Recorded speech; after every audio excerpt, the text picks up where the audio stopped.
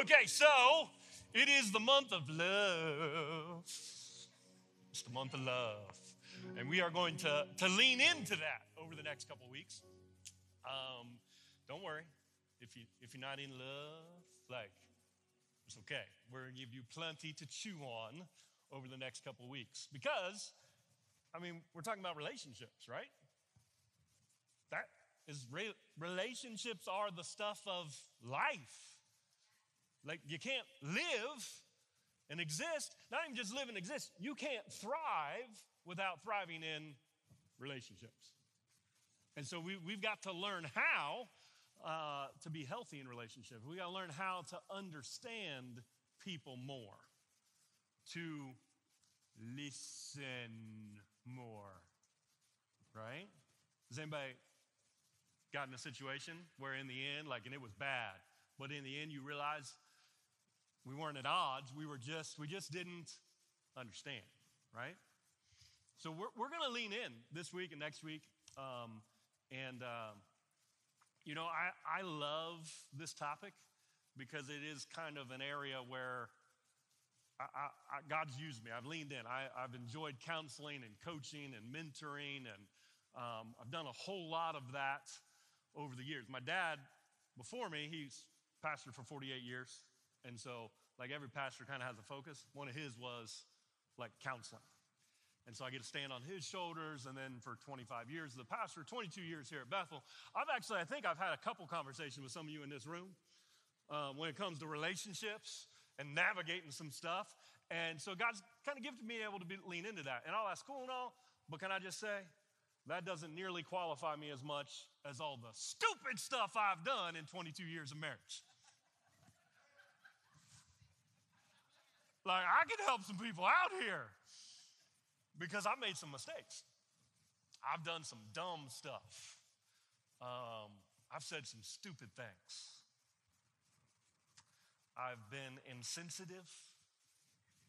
I've been mean. Been angry. I've let my wife down. Said things that hurt her. I've just been a flat-out jerk. All of the above and then some. Now, my wife is actually leaving for a girls' trip. By the way, marriage tip, send your wife on a girls' trip. She's leaving on a girls' trip, so she's not here. But I promise you she would confirm all of the above that I just said. Okay? Promise. However, she would also be very quick to take ownership herself. That, believe it or not, my wife has done some stupid things too. She's made some mistakes in her marriage. Far less than me, but still, she's made some. And, of all the stupid stuff and all the lessons learned over 22 and a half years of marriage, do you know what we've learned the most that has created the most pain and, flat out suffering? You know what we've learned?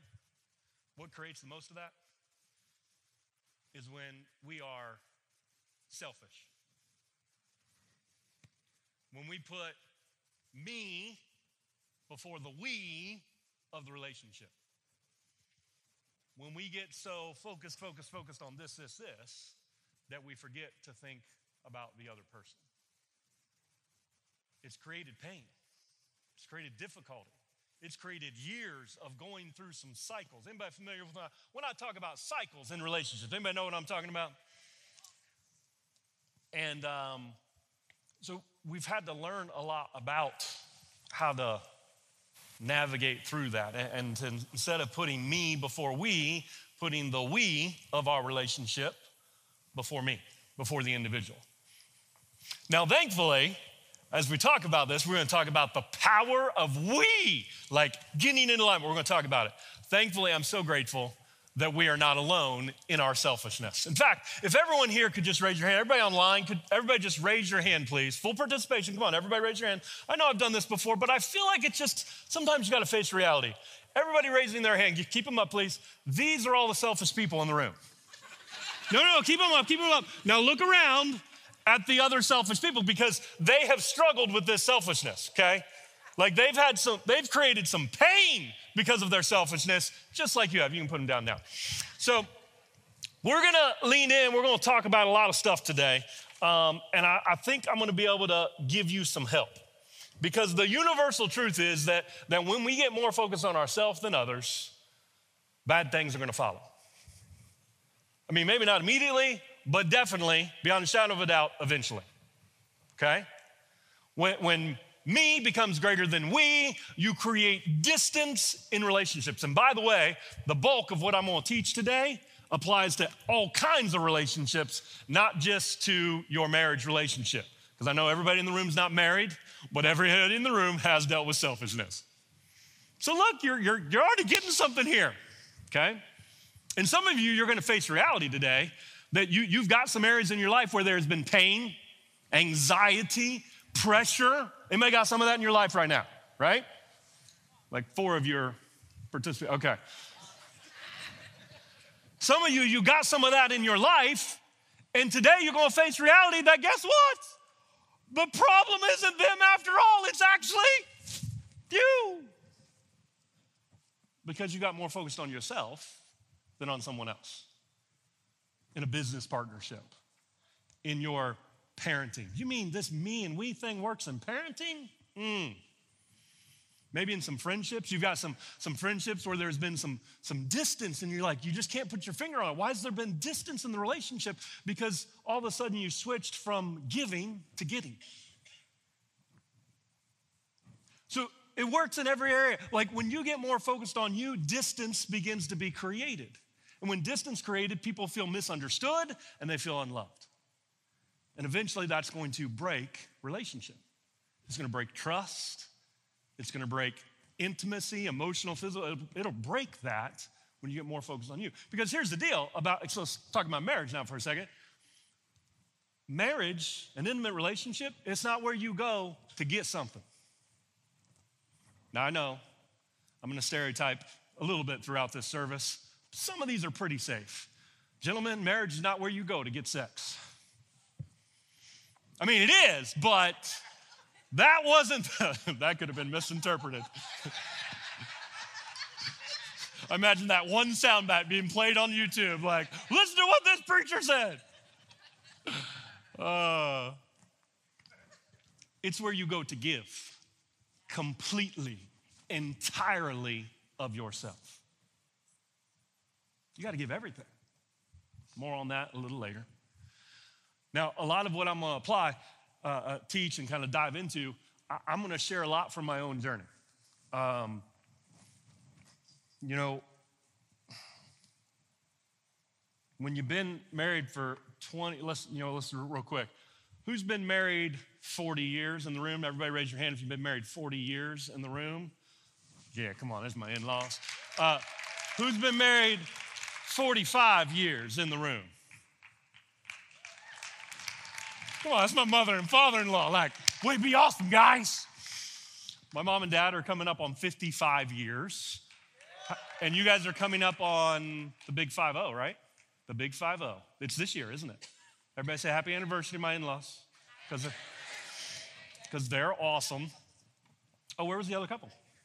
Where? Oh, I didn't see your hands. Maybe it's the light. How many years you got? 50. Come on. So I know I'm just a beginner to some in the room, but I've learned some stuff the hard way. Has anybody learned anything the hard way? And so I want to share some of this with you guys. And let me start with the love chapter, 1 Corinthians 13. That's a good place to start, right? 1 Corinthians 13, it's one that most of us know. So I'm going to read it out of a different version to maybe give some fresh perspective and insight. So we're going to read it out of the Passion Translation, which I highly recommend. It's great. 1 Corinthians 13, starting in verse 4 out of the Passion. Love, oh man, I love this. Love is large and incredibly patient. Now, I know some of you could just stop right there and go and reflect on that. Because how many people in the room not the patient people? Just quick raise of hands. Yeah, I'm going to raise both hands. So we're talking about love, right? It's incredibly patient. Love is gentle and consistently kind to all. It refuses to be jealous when blessing comes to someone else. Love does not brag about one's achievements, nor inflate its own importance. Love does not traffic in shame and disrespect, nor selfishly seek its own honor. Love is not easily irritated or quick to take offense. Love joyfully celebrates honesty and finds no delight in what is wrong. Just interject this here. Love joyfully celebrates honesty.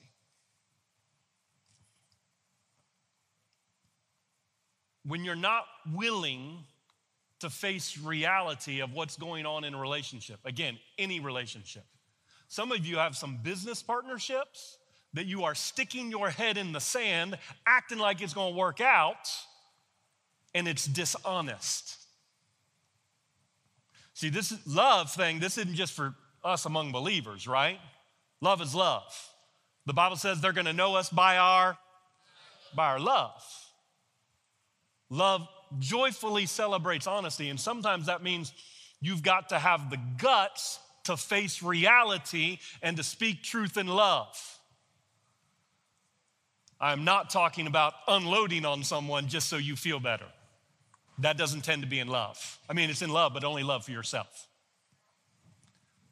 So love rejoices in honesty. Verse 7, love is a safe place of shelter, for it never stops believing the best for others. Love never takes failure as defeat, for it never gives up. Love never stops loving. It extends beyond the gift of prophecy, which eventually fades away. It is more enduring than tongues, which will one day fall silent. Love remains long after words of knowledge are forgotten. Now, let me ask you a couple questions here. Are these verses about giving or receiving? Which one? Tell me. They're about giving. Are these verses about what you get, or are they more about what you give to others? You or others, which one? Are these verses about me? Like, I need to be loved. Show me love, show me love, show me love. Or are they about we? They're about we. And I think sometimes we can get so caught up in what we want and what our needs are that we forget love at its core is about what we give. Love at its core is not about just us receiving it, but it's about us giving it away to others. That may occasionally happen in a marriage. That may occasionally happen in a friendship. That may occasionally happen. Listen, when you take these principles and you got a team at work that you are frustrated with and you are blame, and you start applying the principles of love and you start saying, what can I give? Everything changes. You start applying this in your marriage. What can I give? What can I give? How can I show love? How can I show up? Everything begins to change. Because I don't know about you, but I've heard a lot of people say, well, we're just not in love anymore. Anybody heard somebody say this? First of all, love is not a feeling, love is a commitment. Amen? It is a commitment till death do us part. Secondly, when it comes to we're just not in love anymore, here's the reality. Most often, it is not an issue of a lack of love, it's an issue of a lack of understanding. You might say it's a lack of communication and trust, but we think it's a lack of love. And you know why? Because we're lazy in relationships. That's not in my notes, that just came out. We're flipping lazy, people. Because what I'm gonna talk to you about today is not just, we're not gonna go surface level. 5 love languages is great, take it, do it, that's awesome. We're not gonna talk about date nights today. We're going deep. Everybody say deep. So the first time Katie and I ever went to a marriage counselor, it was about 13 years ago. I'm horrible at time stamping. And things had been a little rough for a while in our relationship. And just a lot of tension, a lot of stress, work stress, financial stress. Has anybody ever had financial stress in your life? Okay, good, I'm not alone. And Katie had been like, hey, we should do some counseling. We should do some counseling for like 2 years. And I was like, no, we're just going to pray about it.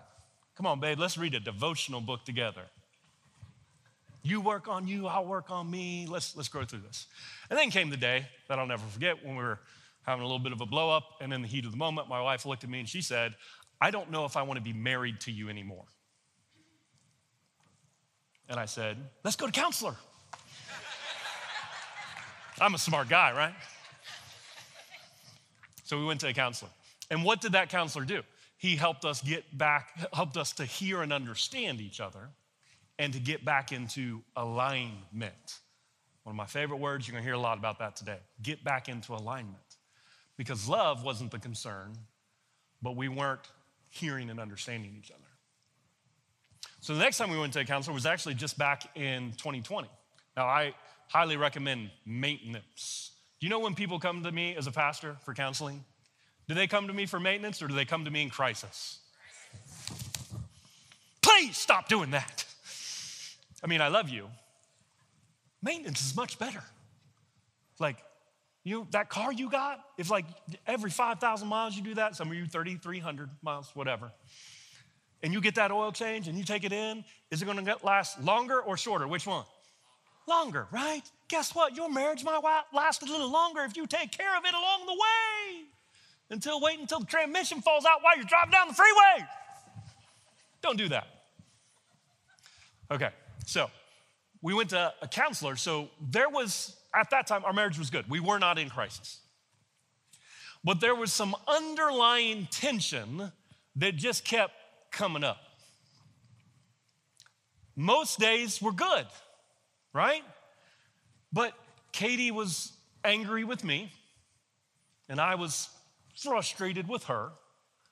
And every now and then, pow, it would blow up. And they would come out. And we would be like, where'd that come from? I'm not going to ask you if you can relate, because most of you in this room can. And things would be fine for weeks, even months. And then all of a sudden, something would come along, something would come up, something would blow up, and we'd have this moment when it happened, and then we'd be like, who is this person I'm married to? This isn't what I signed up for. Like, how did we get into this place? I know many of you have been there. And so instead of waiting until the wheels fell off, we were like, we need to get some help. Pastor Mary and Pastor Steph had told us about the Blessing Ranch, which was a ministry in Florida, and they do these week-long marriage intensives. 5 days, you basically cram 2 years of marriage counseling into 5 days. The word intensive is extremely appropriate, okay? Mentally, emotionally exhausting. And we were like, okay, we're in, let's go. And so we went for 5 days. And on the other side of deep work, everybody say deep work, we found out some stuff that we didn't even know. Now, myself, I knew going into the marriage intensive, I knew just what Katie needed to work on. I knew what she needed to let go of. I knew what she needed to change. I mean, it was a list. No, I didn't. Steph said, you didn't give it to her. I was like, no, I'm smarter than that. You've taught me better than that. If I would have told Pastor Mary, he would have been like, slap me in the back. He would have given me a Gibbs slap right there. So I knew what she needed to do. I knew what the solutions were. Like, hey, here's the hot spots in our relationship. Here's where the tension's coming from. I had it all like lined out.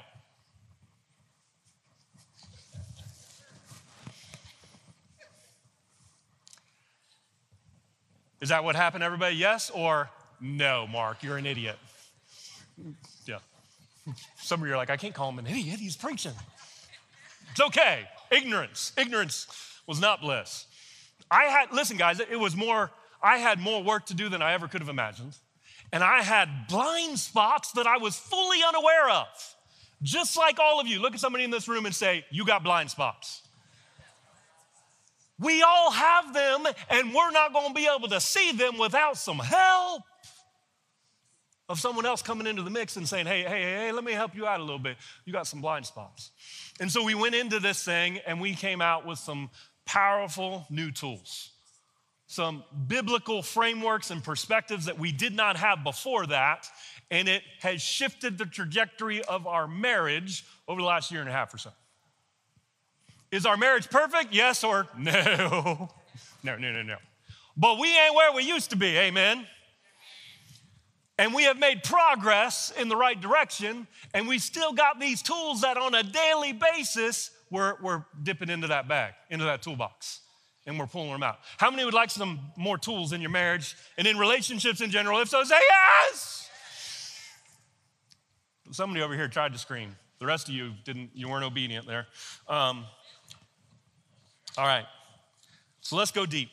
Let's talk about 3 areas where if you want to get understanding and alignment in your relationship, and by the way, again, any relationship. Now, most of this stuff's gonna apply to any relationship until I get to point 3 when I start talking about sex. So now you're gonna stick around till the 3rd point.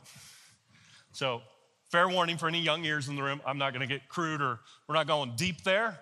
In fact, we're gonna talk about that in a way most of you don't wanna talk about it, about the real stuff. But most of this is gonna apply everywhere. So 3 areas, like any relationship in your life, these 3 areas are important. You've got to bring them into alignment. Everybody say alignment. So area number 1 that you got to bring into alignment is you've got to be aligned in purpose. Everybody say purpose. You've got to be aligned in purpose. Now, again, like I could give you some warm, fuzzy, feel-goody stuff, and you could walk out of here and like, we had a great Valentine's date night. I got a pink shirt, and it was awesome. But I'm gonna give you some deep stuff. The stuff that you haven't been talking about probably. And you're gonna need some help to navigate through, but we're gonna get started. Understand your shared purpose. First thought, under being aligned in purpose. You have a shared purpose. Look, if you're married and you're in the room, look at them and say, we got a purpose. Matthew 5:13-16 says, you are the salt of the earth, but if the salt loses its saltiness, how can it be made salty again? It is no longer good for anything except to be thrown out and trampled underfoot. You are the light of the world. A town built on a hill cannot be hidden. Neither do people light a lamp and put it under a bowl. Instead, they put it on its stand and it gives light to everyone in the house. In the same way, let your light shine for others that they may see your good deeds and glorify your Father in heaven. This has just got to be said plainly. Some of you in your marriage, you've lost its flavor, its saltiness. You've lost passion. And you think it has to do with a whole lot of things, but one of the core reasons you've lost passion is because you ain't got no purpose. It is not enough of a purpose to get the kids to and from school and all their activities. Oh my goodness, could they have more activities? I mean, they're fed and clothed, mostly. If you have teenage boys, how do they even pick their clothes? I give them brushes, they don't use them. Okay, it's not enough to keep them alive. It is not enough of a purpose to say we work hard and we pay our bills and we get to take a 7-day vacation once a year. If your marriage is flat, it could be because nobody in the marriage is living on a purpose. You're supposed to be the light of the world. You're not supposed to survive. God created you. He birthed you into this world. You were saved and called with a holy calling. Not according to your works, but according to his own purpose and grace before the world began. Summary, you were created to make a difference. And if you're not, and your spouse and you are not sharing that, then it's gonna be flat. Flat all day. Nothing you're gonna do about it. By the way, if you're not married, if you're single, if you're widowed, if you're not even interested in a relationship, it ain't enough to pay your bills. You want excitement in your life? Get living on a purpose, for a purpose, and change some people's lives. You're made for more. Look at somebody, tell them you're made for more. Now, so you've got a shared purpose, but you also need to honor each other's unique purpose. If you're in a relationship, you need to honor each other's unique purpose. Because your path, although you've got this shared purpose, you still have unique paths that you need to walk. There's things you're gonna do that she's not gonna do, that he's not gonna do, and you need to honor each other's unique purpose. Now, I wanna go back, I'm gonna read again from 1 Corinthians 13, but I want you to hear this through a different lens. I'm gonna touch on a few things as we go through this. Love honors each other's unique purpose. Love ain't about you. Love's about what you can give. Listen to this about how love honors. Love is large and incredibly patient. Okay, let's just stop there. How many of you got a teenager in your life or a young adult that you parent? And you're having to exercise some patience as they discover their purpose. You say, oh. Love is going to be patient in the process. A little later it says, love don't give up. Some of you have a spouse that you want them to live in their purpose, but they are dragging their feet. You know what their purpose is. They know what their purpose is, but they are fighting it. Love is incredibly patient. Love is large. Love does not run out. Love is gentle and consistently kind to all, especially when they're slow. Especially when they do stupid stuff. It refuses to be jealous when blessing comes to someone else. Listen, some of you, the biggest hindrance in your marriage right now is because you are in competition. You can't even rejoice when blessing comes to your spouse because you're jealous. Why do I always get these messages? Man, I love you so much, but you got to celebrate your spouse's purpose, their unique destiny. Celebrate. My pastor, I can remember being in his office over on Clays Mill Road and back in his little office, and I remember when he said it to me, he said, Mark, you get what you celebrate. Some of you are horrible at celebrating other people's success. Blessing comes on them and you get jealous. Blessing comes on them and you start judging them. Blessing comes on them and you're like, oh, well, who do they think they are? Stop it! Celebrate people. Listen, you got people on your team, you're a business owner. How many business owners in the room? Listen, you better lead the way in celebrating your team member's success. If they get so good that they get a better job, you better celebrate them on the way out the door because, boom, look at you go, baby. Walking into your purpose, elevating in your life. Some of you, your kids have a purpose that's different than the one you had all planned out for them. You might need to let go and honor their unique purpose. Love does not traffic in shame and disrespect.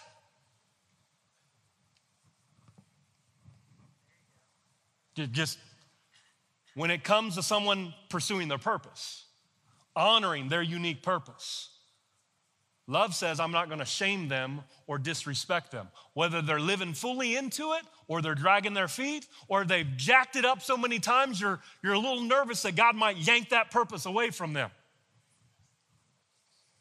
Love does not traffic in disrespect and shame. God does not work through guilt, shame, and condemnation. Neither should we.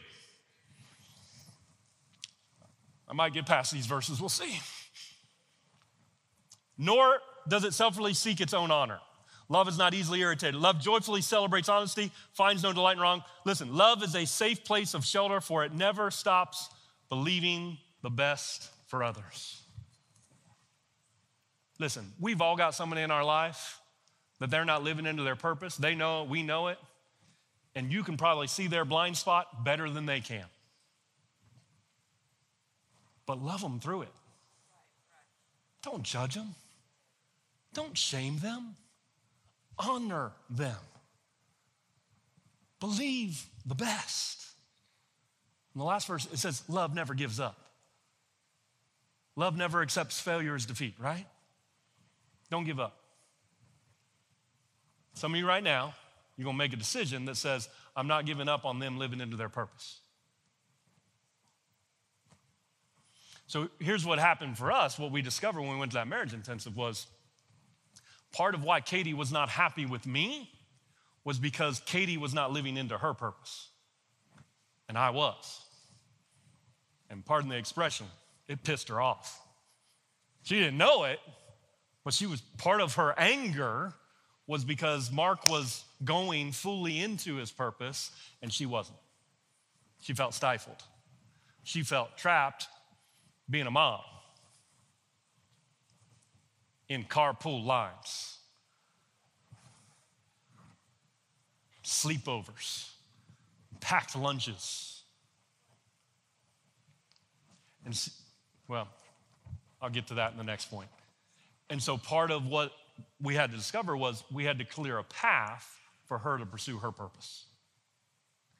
One of my clients on a mastermind call a couple weeks ago, he said, here's my goal for this year, is I'm going to clear a path for my wife to thrive. Come on. Some of you need to clear a path for your wife. Some of you need to clear a path for your husband. Some of you need to clear a path for your kids, your team members, a business partner, a friend who needs you right now. They need you, they need you, they need you, and you've turned your back on them because you're not getting enough from them. And now you're gonna flip a switch and say, no, I'm gonna show up in this relationship to give, to support, to love, to honor their unique purpose, to speak life into them and say, listen, you got calling, you've got destiny, you were made for more. You've got to honor their unique purpose. You've got to celebrate them.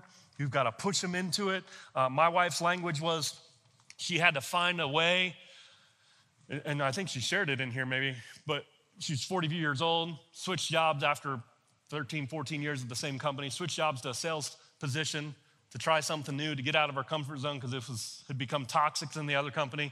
Went to this sales position. She's like, I'm going to make it work. And after 3 or 4 months, she decided to face reality that she was miserable. She hated sales. And she said this, she said, I'm 40 years old. I'm too old to be doing something that doesn't make my heart sing. See, when you find your purpose, your heart sings. Be the one that helps. Listen, you want your marriage to be awesome until your spouse, their heart is singing and reverberating into the world, and they're giving their greatness to the world. You're never going to have the marriage you want because there's going to be a low-grade dissatisfaction that they can't overcome. And they're going to expect you to meet that need that you weren't created to. Their purpose is created to meet that need.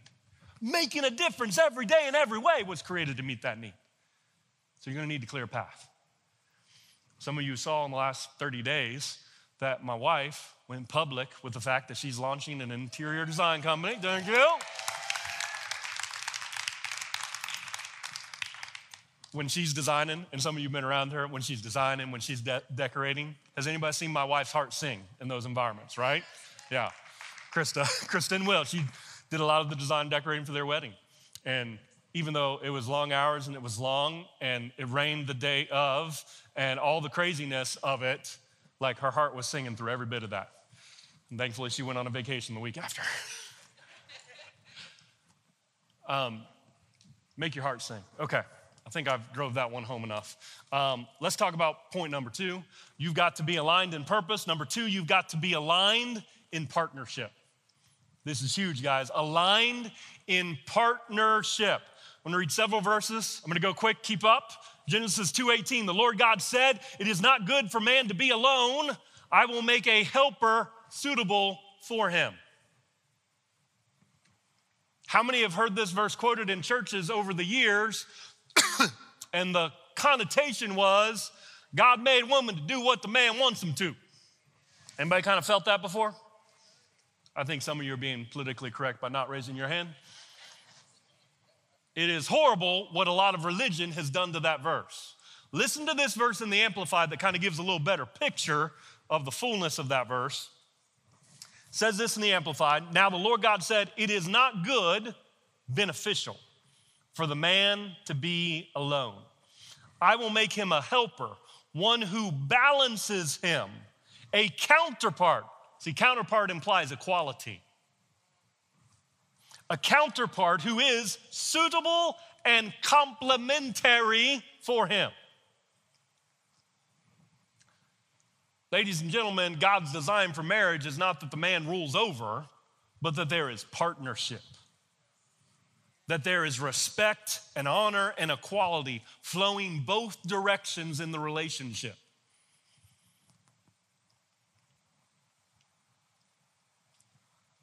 The stereotypes of the past, we might need to let go of some of those because they might not be biblical.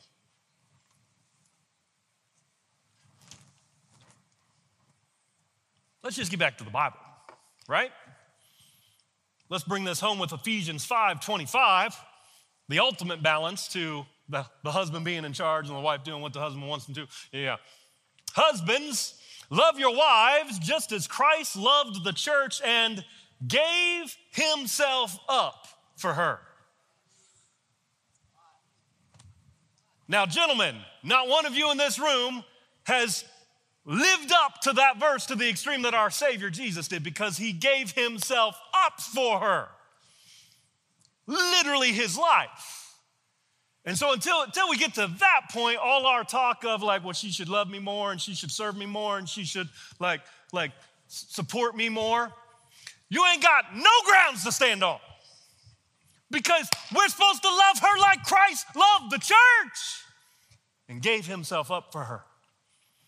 Now, this is only a principle for marriage, right?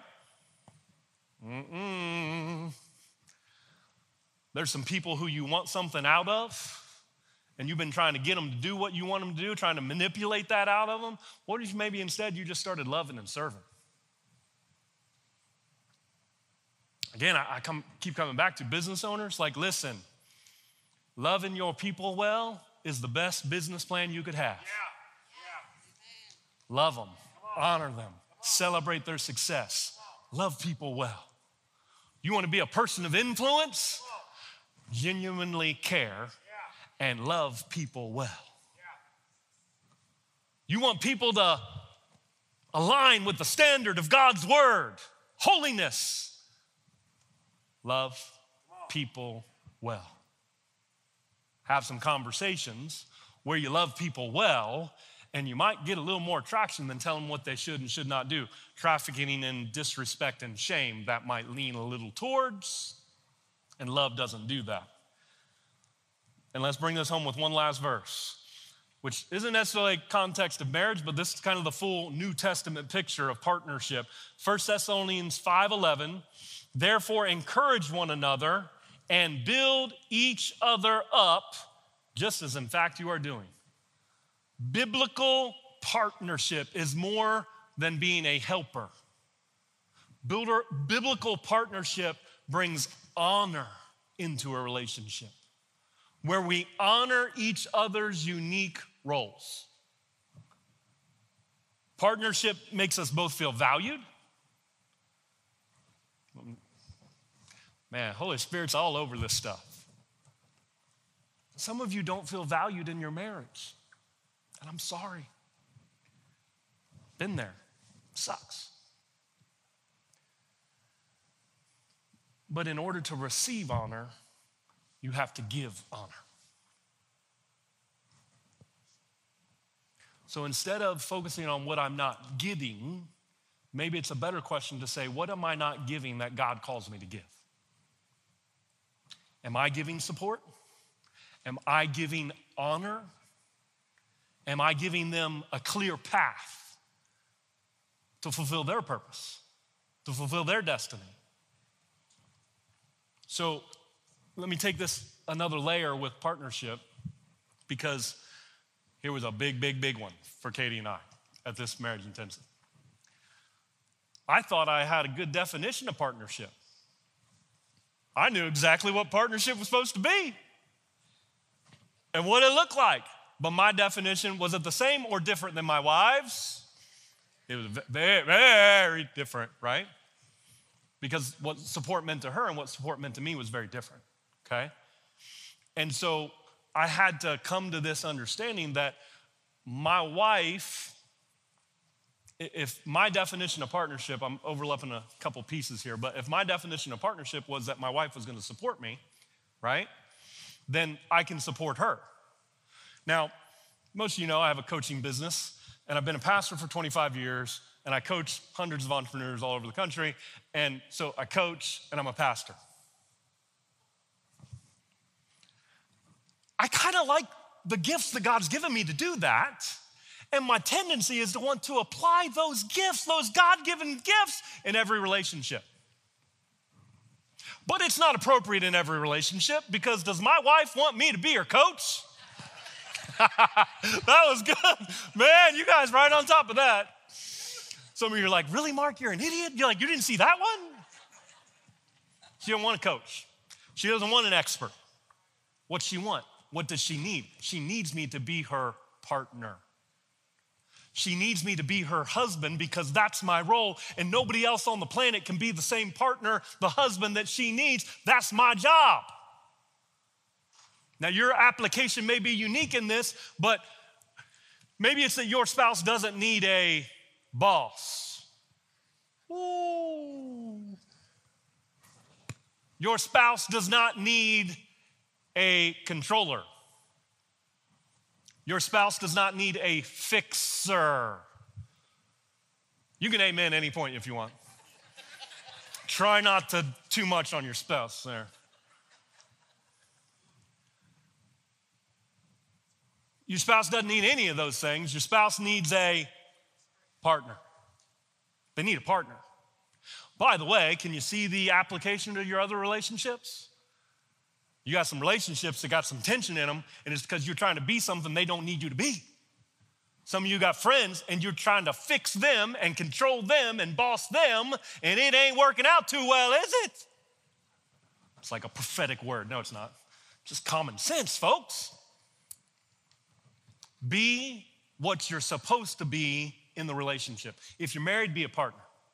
If you're a husband, be a husband. If you're a wife, be a wife. If you're a friend, be a friend. Some of you think your employees need a boss, but they actually need somebody to love them.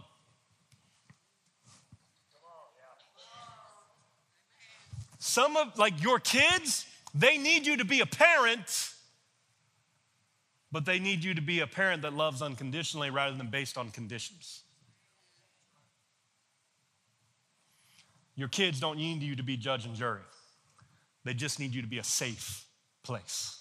That's what love is, right? A safe shelter. You remember the verse? Believes the best, is patient, is kind.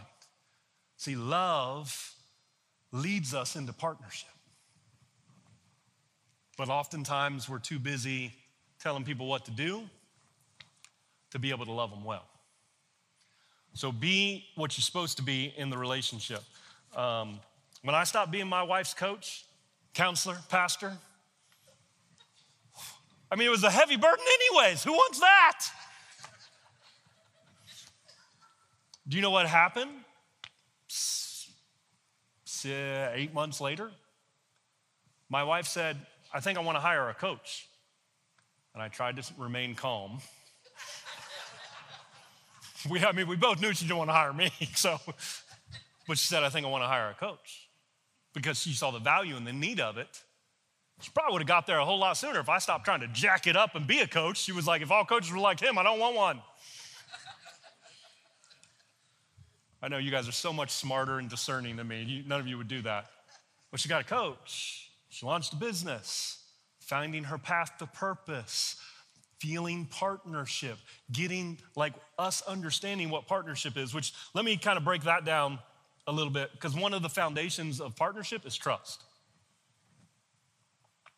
You can't have partnership without trust. And what we discovered, again, I'm kind of being real and raw here, but what we discovered was that we had broken trust in our relationship. Most of you heard the story, financial mess, like dumb decisions, putting my head in the sand like an ostrich, avoiding conversations, not communicating with my wife, house was almost foreclosed on twice, car was repossessed out of my driveway in the middle of the night. It's a lot of pain. Everybody say pain.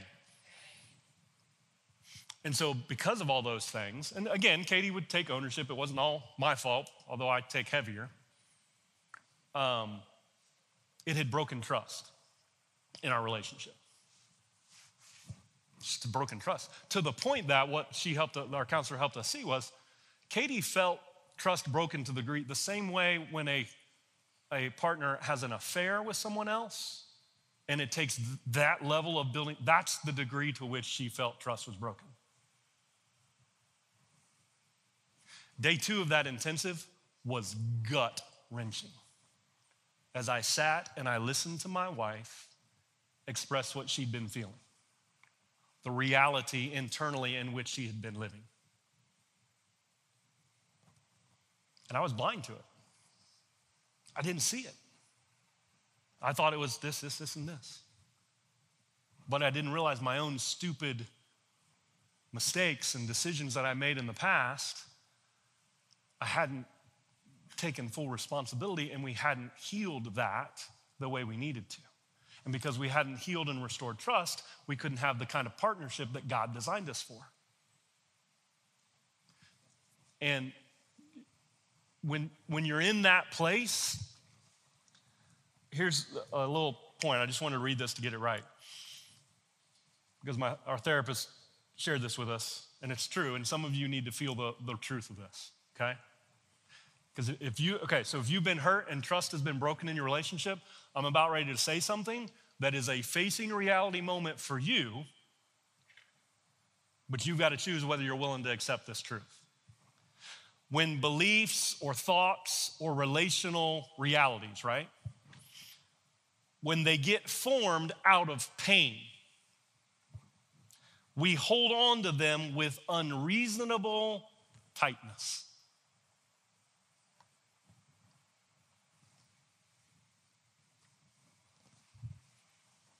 And you're white-knuckling some things from the past, and you're not willing to let go. Again, broaden it beyond marriage. There's some singles in the room who you were hurt in a past relationship, and it was painful, very painful, and you're holding on to that with unreasonable tightness. And you put a wall up, a whole barricade all the way around you with a moat and alligators, and you won't let anybody in. And I'm telling you, if you ever want to have a partnership with someone, the kind that you've always dreamt of, you're going to have to learn to let go. You're going to have to forgive. You're going to have to allow other people to move forward and not be like that person that hurt you. Don't let them be that person that hurt you. If you're in a marriage right now, you're going to have to learn. One of the greatest things, the gift that she gave us, was she walked us through this little process where she helped Katie realize that she was seeing me through a past lens. She wasn't seeing me today, that I had grown and made new decisions and created new realities and stopped blaming her and took responsibility. She wasn't seeing me in the new lens. She was seeing me through the stupid Mark lens. Stupid Mark hurt me, let me down. I can't trust what he says. He said we're going to do that, and we didn't do it. He said he was going to take care of that, and he didn't take care of it. I mean, I told you I did stupid stuff. But that was here, and we were over here, and a lot had changed. But she was still looking at me through the past lens. And some of you are doing that. And thank God I'm married to a woman who had the courage to let go. And so, you know, we're going to leave that in the past, and now we're going to look at each other through a present lens. And when we look at each other today, we're not perfect, but we're not where we were, right? And so when you look at each other through a present lens, then you can actually move forward together. And that's what rebuilds trust. If trust has been broken, it's going to take time to rebuild it. But if you commit to the process, you can do it. Let's go to the last point real quick. I can do this in 5 minutes here. Let's do this. Alignment in passion. Some of you are like, man, I've been waiting the whole time for you to get to the sex point. Alignment in passion. Now, when we went to this marriage intensive, I want to give you some shocking information. I knew, as I mentioned before, but just let's elevate this. I knew what needed to be addressed. I mean, there were some things on the list, but in the top 3 of the list, there was this one point that needed to be addressed more than everything else, of course, because I'm a man, I know these things. Because it's the cure-all in a relationship, right? Like if that's good, everything is good. And what am I talking about, of course? Talking about our feelings. No, I'm not. Sex, yes, definitely sex.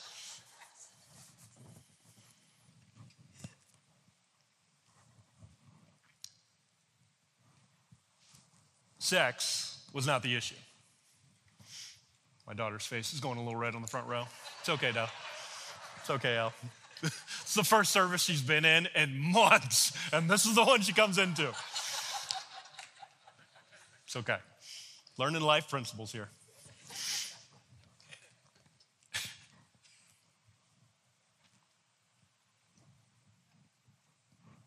If you're not having sex in your marriage, I can almost guarantee you that sex is not the issue. Having more sex in your marriage almost never starts with having conversations about having more sex in your marriage. In fact, if you have enough of those, some of you can testify, it actually gets the direct opposite result of what you want. So where does it start? With all this other stuff we've been talking about. That's why I took more time on those points, because that's what you needed. It's what I needed. I had all these rules about intimacy in our relationship and her responsibility. And yeah, we'd had those conversations about you're not supposed to deprive your husband of sex. It's in the Bible. Except for a time for prayer. We don't need to be praying that much.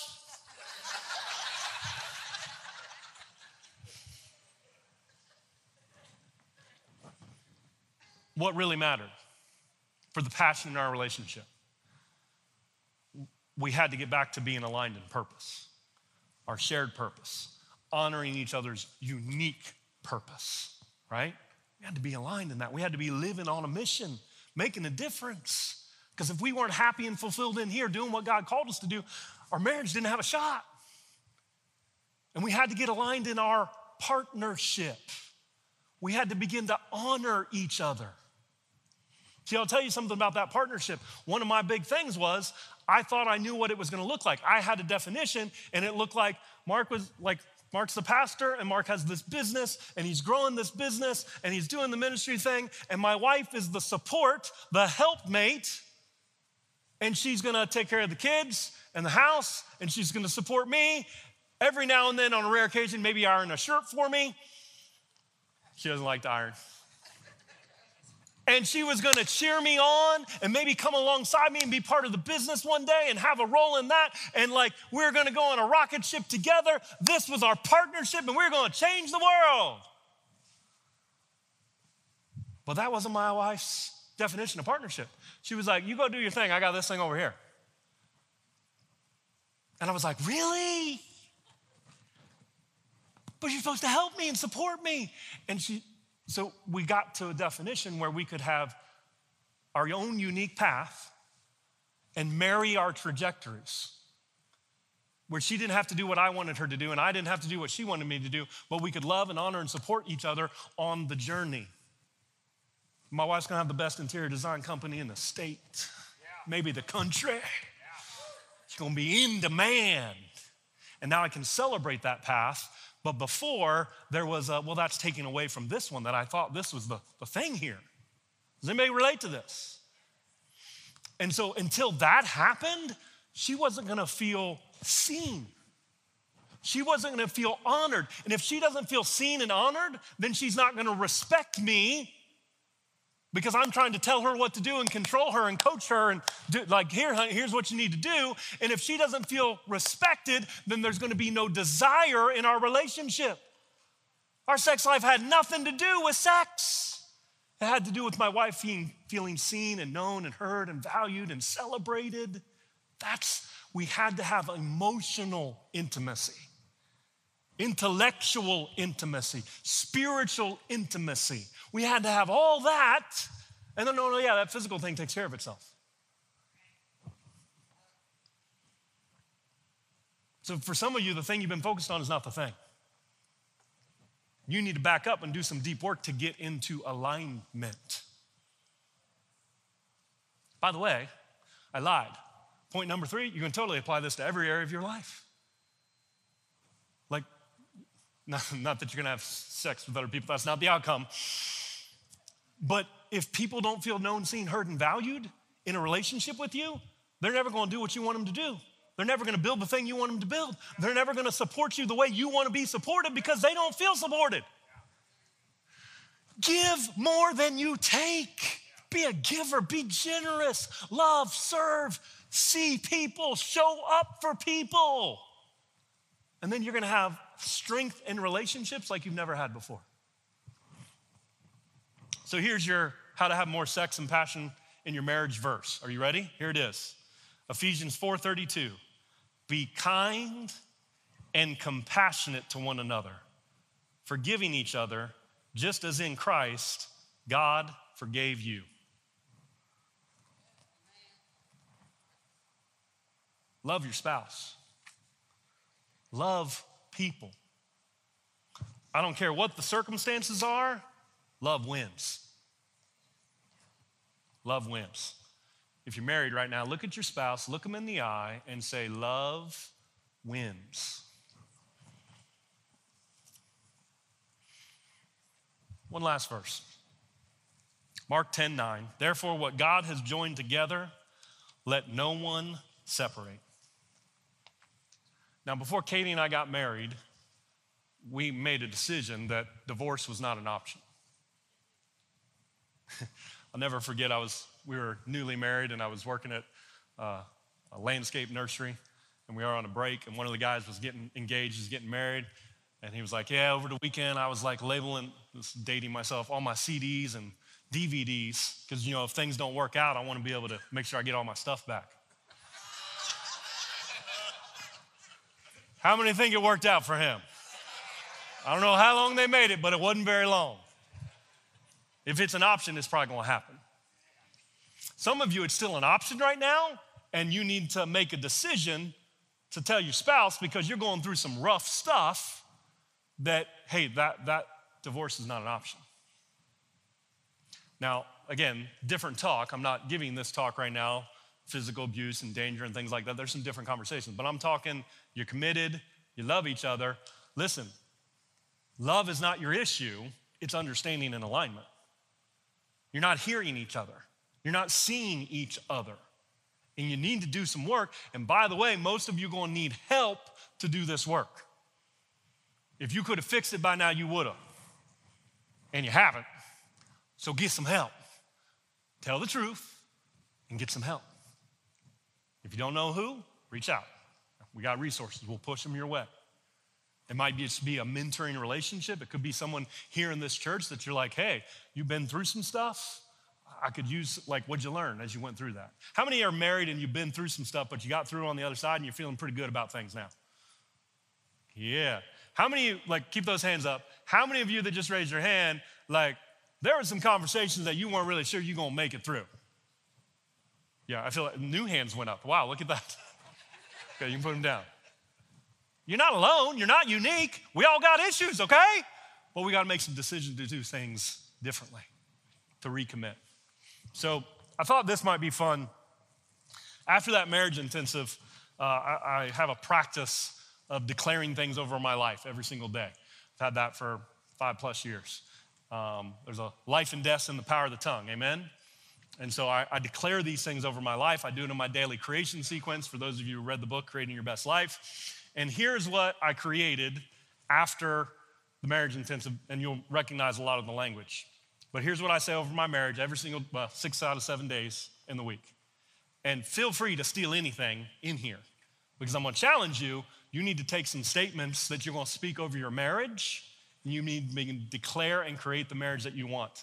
So here's what I speak. I consistently manifest my best energy for Katie and the kids. Some of you, that's the only statement you need because you've been giving your family leftovers, and that's not okay. You need to show up for your family. Anyways, I love, lead, and serve my family with integrity. I am gentle and kind with their hearts. My word is unshakable. I do what I say I will do. I am trustworthy. My love changes everything.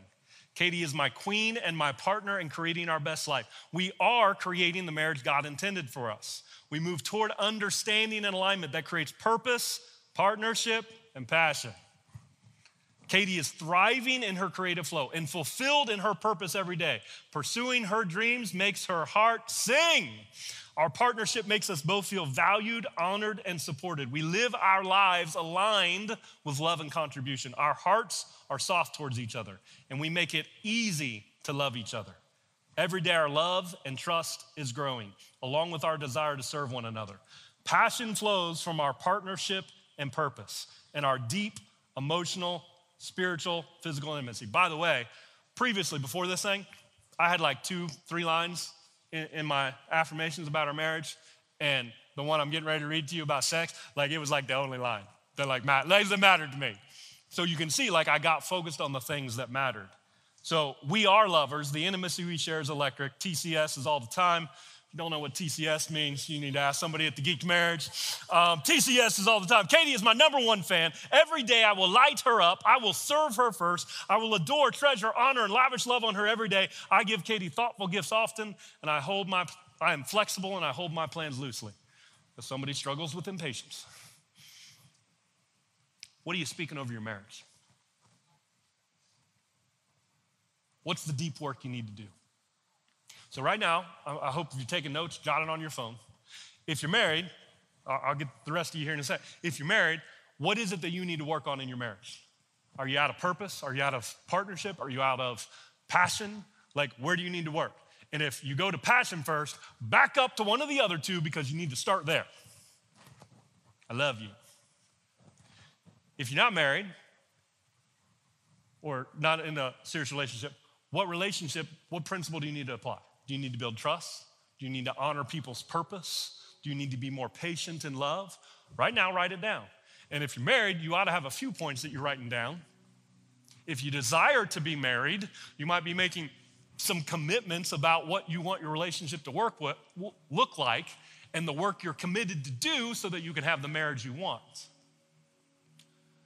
So what's the work you need to do? Build trust. Live on purpose. Make a difference. Just love people. Oh my gosh, if we just walked out of here loving people more, wouldn't the world be a better place? But if we move from me to we, everything changes. Amen? Maybe that's your takeaway. I'm going to make things less about me and more about we. Why don't you stand to your feet? I'm going to pray 2 prayers here as we wrap up. The first one is this. There is one relationship above all else that has to be in alignment for everything else to work. And that's the relationship with Jesus. Most of us here, we know that. But listen, if your life is out of whack, whether that's your marriage or your business or a friendship or like you're feeling aimless and you don't have any purpose in your life, if there's stuff that is completely out of whack, you can do everything I just said but miss the point where you come back home to a relationship with Jesus and it ain't gonna work out too well because you need some supernatural assistance. Katie and I are still a work in progress. Do you think we need the Holy Spirit to help us love each other well? Yeah, you need that too. We all need that. And so I want you to bow your heads, just close your eyes. And if you're in here, this is very simple. Do you feel far from God right now? Because if so, you need to come home. He loves you. He loves you right where you're at. You don't have to do anything. You don't have to create anything. You don't have to become anything. God loves you, period. And he wants to be in a relationship with you. And that one relationship gives you supernatural ability to create some health and strength in other relationships. But don't skip this one. It's the most important one because that's where your strength comes from. That's your source. So if you're in this room today, everybody's heads are bowed and eyes are closed, and you're like, hey, I need Jesus because I don't have that relationship right. Maybe you were close to him before, but now you feel far from him. And if you need to come home, this is your moment. So on the count of 3, God, I pray you give him courage right now to respond to your love. It's the goodness, the love of God that leads us to repentance. He loves you, he loves you, he loves you. He's not judging you, he's not condemning you. He has been patient for you to come to this moment to make this relationship right. So I'm just gonna count to 3, and I just want you to slip your hand up, and we're gonna pray for you right where you're at. It's time to come home. It's time to let him love you and stop trying to get yourself ready. It's time to let him love you. So on the count of 3, just slip your hand up. We're gonna pray for you right where you're at. 1, 2, 3. Who needs to come home? He loves you.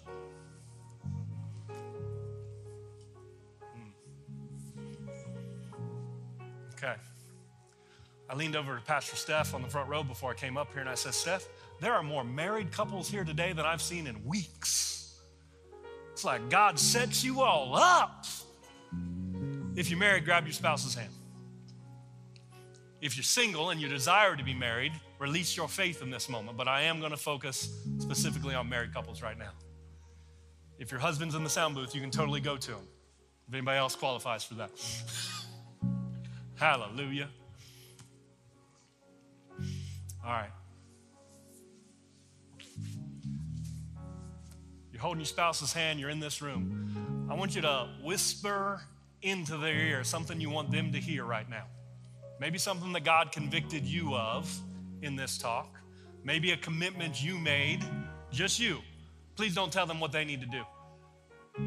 But whisper something in their ear appropriate in church. Come on now, people. We're applying the Word of God here. Tell them something. Tell them something from you to them, from your heart to their heart. What do they need to hear? I'm going to give you a moment here. If your spouse isn't here, you can lock this message in your heart to give it to them when you get home or whenever you see them. Hallelujah.